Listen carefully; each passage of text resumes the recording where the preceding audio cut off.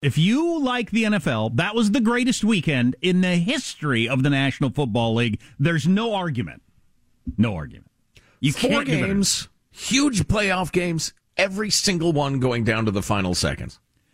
And the minutes before the final seconds were all exciting. I mean, just crazy back and forth out of nowhere, too far behind to catch up. Tom Brady added to his legacy in a loss. I mean, because that was unbelievable what he did.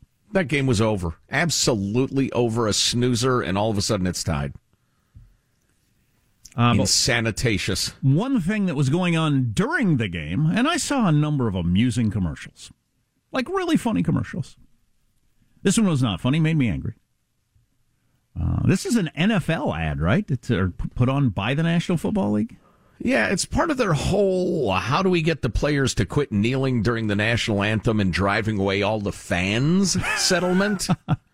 Because they drove me to hell away and a lot of my friends. Yeah. But we've all kind of filtered back because they've toned down the on-field politics. Well, listen. Now they have meaningless cliches on the back of their helmets, but... Did they over the weekend? I didn't notice that. Always, yeah. Like, what did it say over the weekend, do you know? I don't remember. Does it vary from game to game or person to person?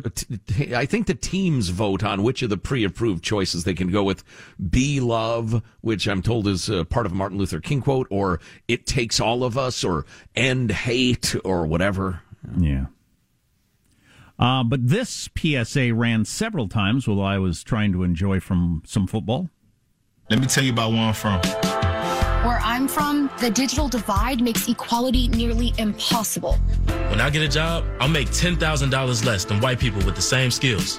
Where I'm from, we overcome. Okay, so you can cut it off there. That's the part that really gets my attention. So a young man stating without context, or where's this data coming from, or what field are you talking about, whatsoever, just states flatly for all the world during the most popular TV show that exists in America, and I'll get paid $10,000 less than white people who have the same skills. Just flat out just states it. So people like my kids or whoever will see that and think, oh, that's terrible. Or we live in a country where if you got a white person and a black person, they're going to pay the white person $10,000 more just flat out because he's white, which is what they're insinuating. Sure, the accounting department right there. They'll check the box, white or black. Oh, I'm sorry, you're black. You get $10,000 less. Sure. Now, I don't know what specific job or stats they're using to back up that claim. I'm sure they have something, but I'm guessing it's along the lines of the whole men make, X times more than women that has been debunked over and over and over again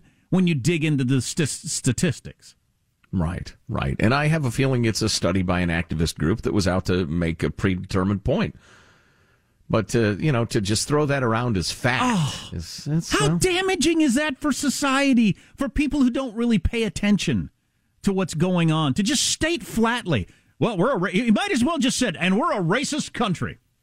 Wow. We're so casual about that now. Armstrong and Getty.